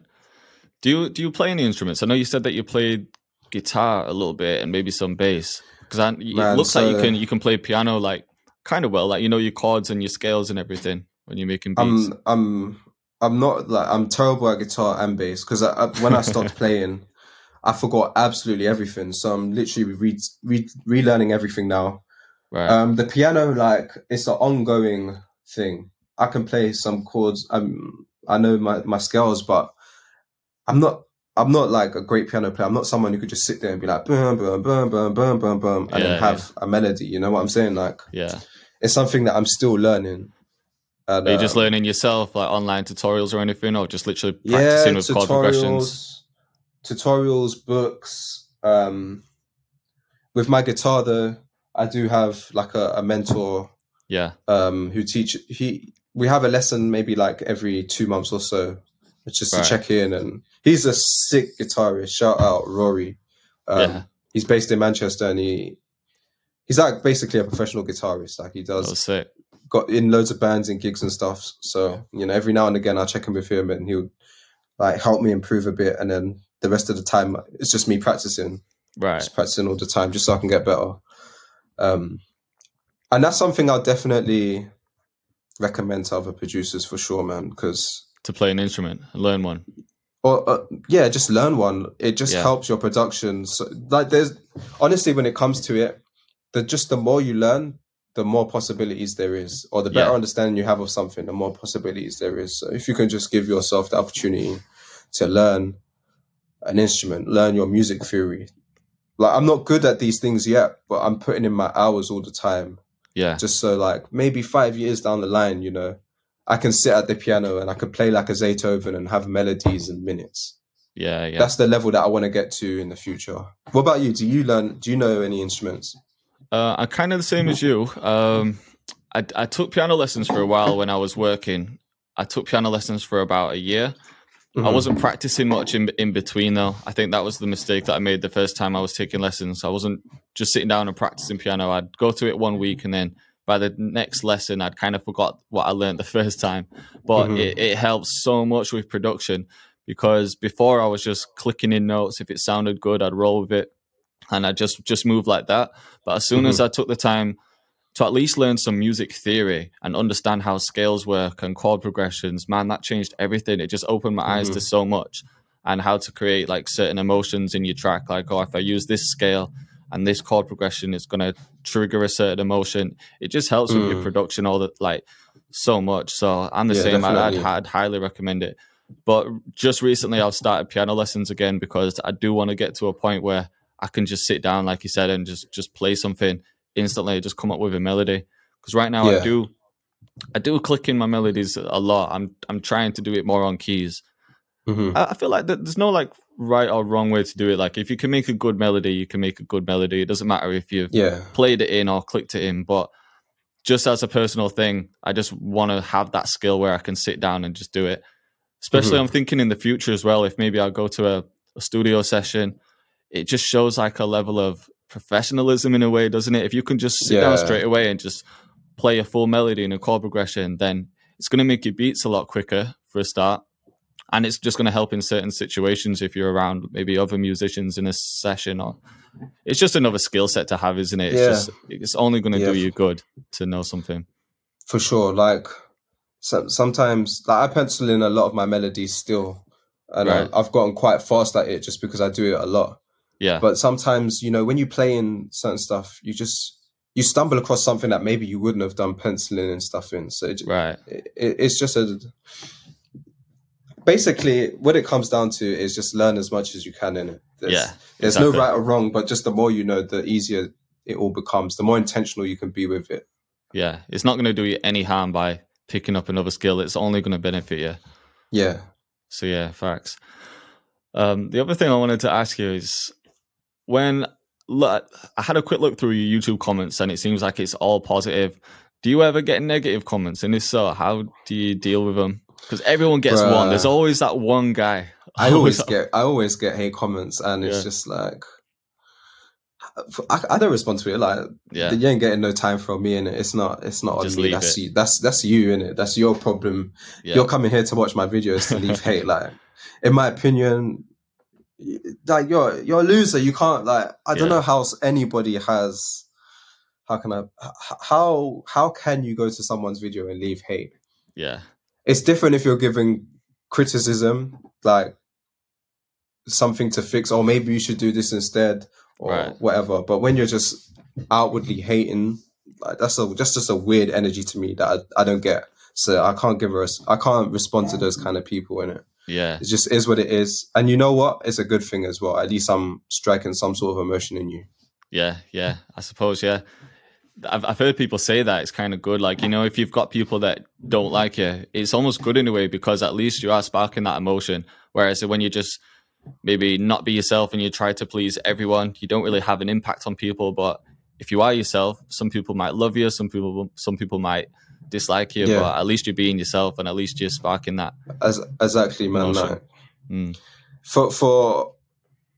to be honest, like, there's just way more positive stuff. There's way more love than there is, you know, the negative hate comments. So, you know, it doesn't really bother me. Yeah. As long as I remember, like, you know what, that's just one comment. There's bare positivity. Let's just focus on that. Then it's all good. I try not to let any of, like, the hate bother me or get to me, because it's nothing really. It's just a comment. It is what it is. Do you get a lot of hate? Luckily, no.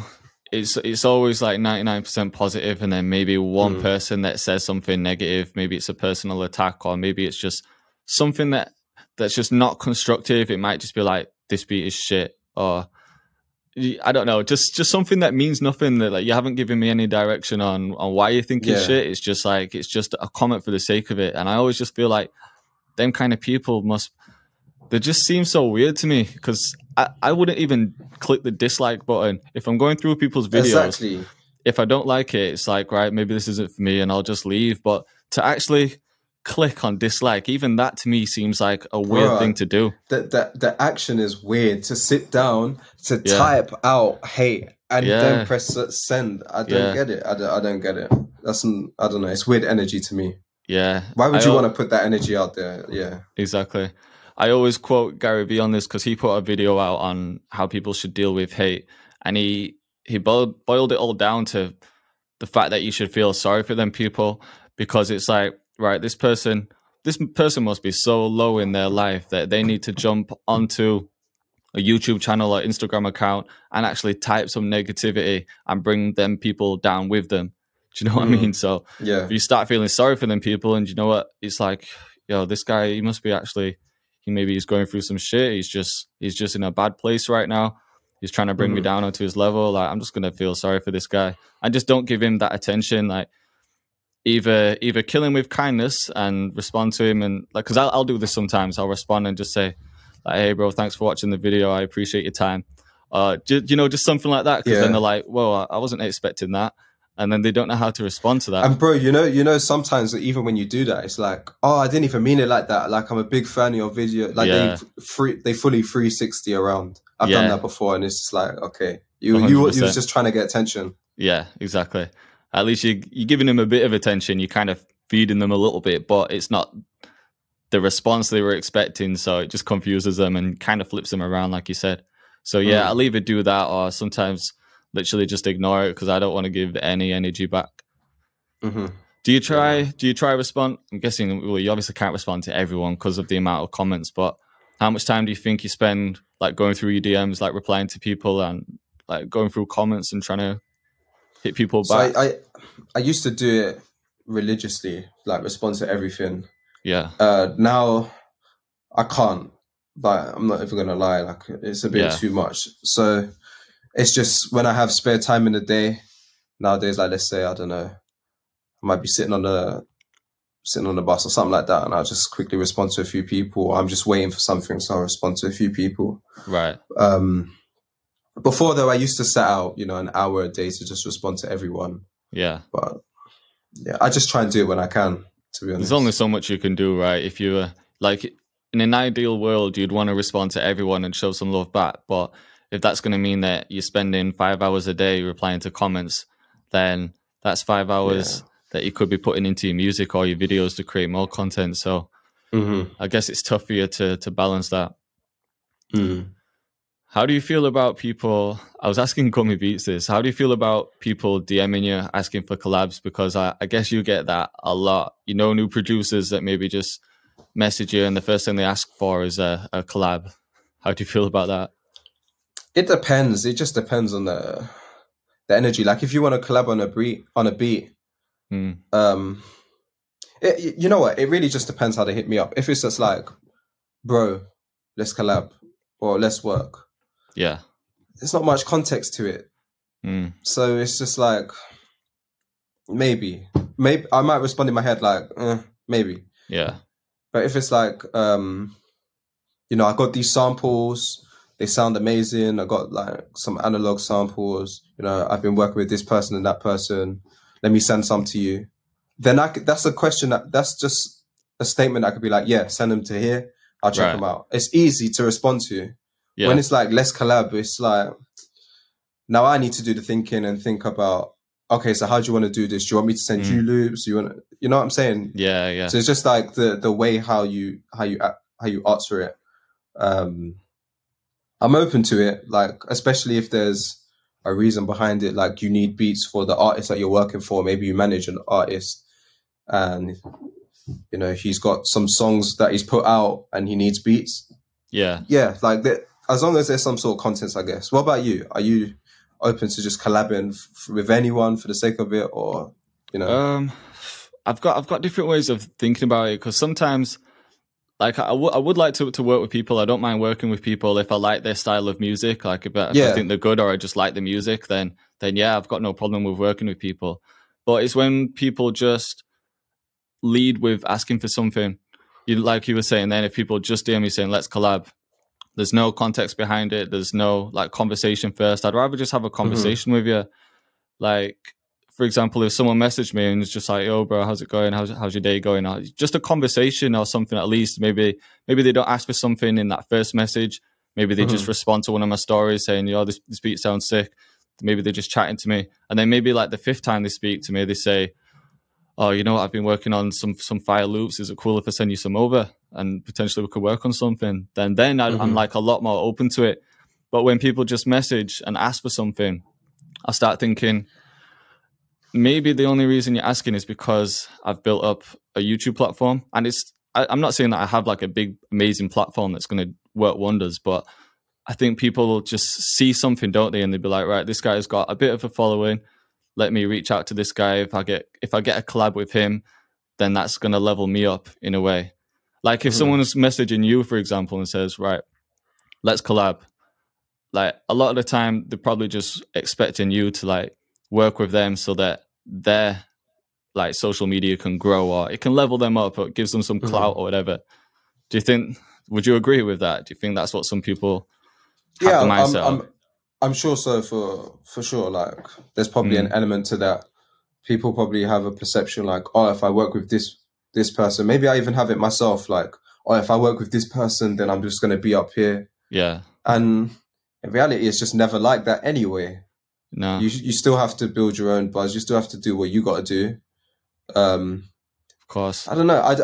I like to. I don't mind collabing with people, as you say, like if I like their work and stuff like that. Yeah. But I also like there just to be, you know, a reason or an intention. Right. Yeah. It's not just like a selfish motive where I'm like, right, I'm going to get something out of this.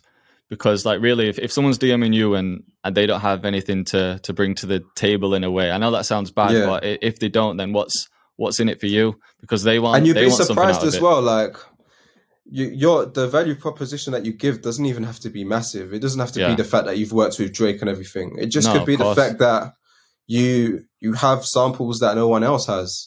Yeah. Everyone is making these Q beats, flute samples, but instead you're making these synthy samples that I can't make personally, and I know you want that, so let me give it to you. You know? Yeah, exactly.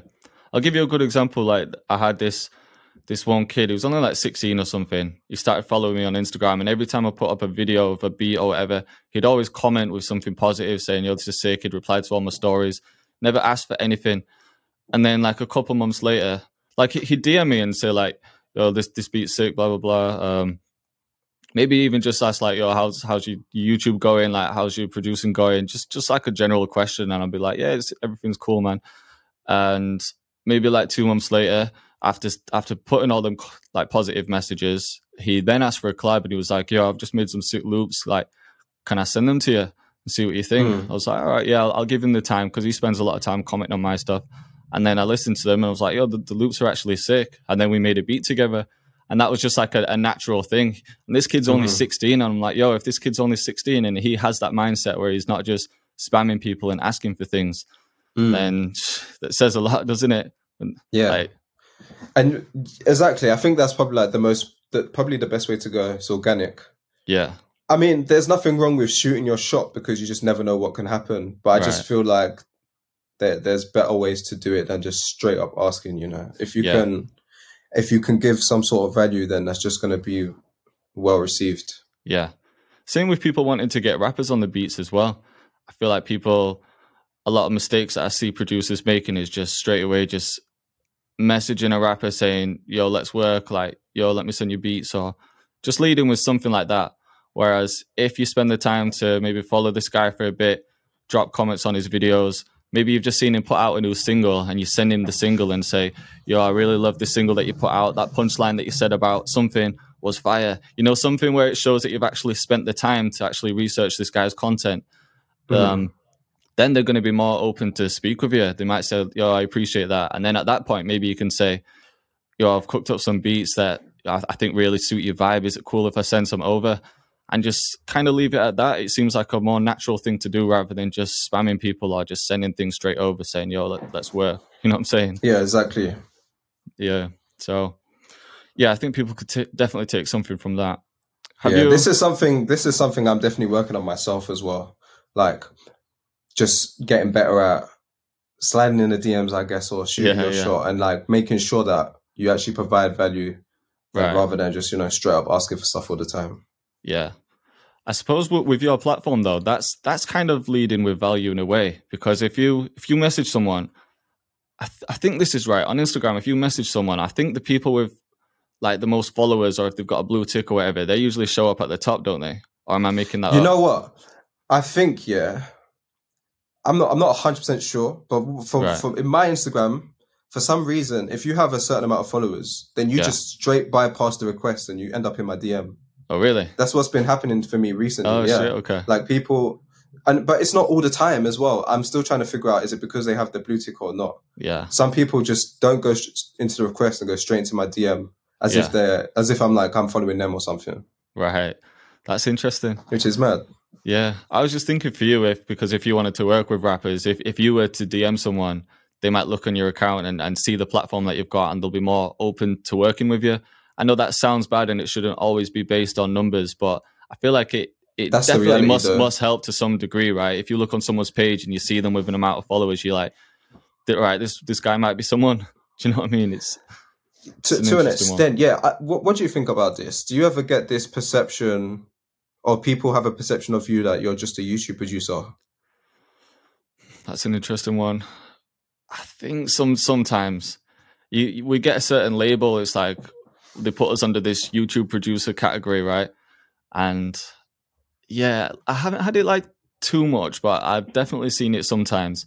And I think if the channel continues to grow, I imagine that people will put me into that category where I'm just a YouTube producer. Have you had it? Yeah, I think so. I think so for sure, man. Like, it's a weird one, isn't it? Because what does that even mean? Because I upload beats to YouTube, because I do tutorials? Like, doesn't every producer upload beats to YouTube? Like, are you a YouTube producer? Is it only when we do tutorials? It's a strange one. Yeah. I feel like I do get that perception though with like certain artists that I try and work with, or even certain producers as well. It's like, you're not a real producer. You just do the YouTube thing, you know? Yeah, I see what you mean. It's a tough one, isn't it? And I think with us being on YouTube, I think because we spend a lot of time on videos and editing and doing all that side of the business, catering towards producers, I think it gives us less time to network with artists and maybe speak to artists in DMs and go into studio sessions and things like that. So for me, I feel like being on YouTube, that's the only drawback where I'm like, because it takes so much time to do everything on that side, you don't have as much time as you'd like to just work directly with artists. Whereas if you weren't doing tutorials and your only focus was to just do beats, work with artists, then that's what you'd spend your day doing. Rather than spending hours editing videos, you'd spend hours on Instagram DMing people. But I guess it comes down to what you really want out of this, because if you're doing YouTube and stuff, then, I mean, as you know, like, you control your day. You've got so much ownership of your own life. Whereas if you're doing just straight up industry, unless you're a big name and you've had, you know, multiple placements and a few number ones or maybe a few platinums, if you're just straight up industry, a lot of things are out of your control. Yeah. And so it's hard to control your path in a way, or even to an extent when you get paid. Yeah. You know? 100%. So, you kind of rely on other people at that point, don't you? Yeah. Because you could do like 5 tracks with an artist, and them tracks might not reach anywhere. They might not reach an album. They might not get put out as singles. You might not ever get paid. So I think that's definitely a benefit of YouTube, where you're kind of in control of everything yourself. You're not relying on someone else. You can put out your products when you want to put them out. You can put out your videos when you want to put them out. And I've always been a fan of just not having to answer to anyone, not having to rely on other people. Yeah. I'm guessing you're the same, right? 100%, man. Yeah. 100%. Yeah. Well, man, I think we've been through pretty much everything. I'm hoping people have took some gems from this episode, man. I don't want to keep you too long. I know you've got a video to do today. So, man, I think, if you've got anything else that you want to share with people, or if you just want to let people know where they can find you. Yeah, you can find me on YouTube. My channel's just Ocean, but you might have to type in Prod by Ocean. On Instagram, Prod by Ocean as well. Twitter, Prod by Ocean. Just come through. Yeah, make sure everyone, go follow him. I'm sure everyone's heard of you already. Everyone's got you on YouTube, but if not, go check him out. Sick producer, really talented, and I appreciate you coming on, bro. Man. Hey, thanks for having me, bro. Anytime, bro. Much love.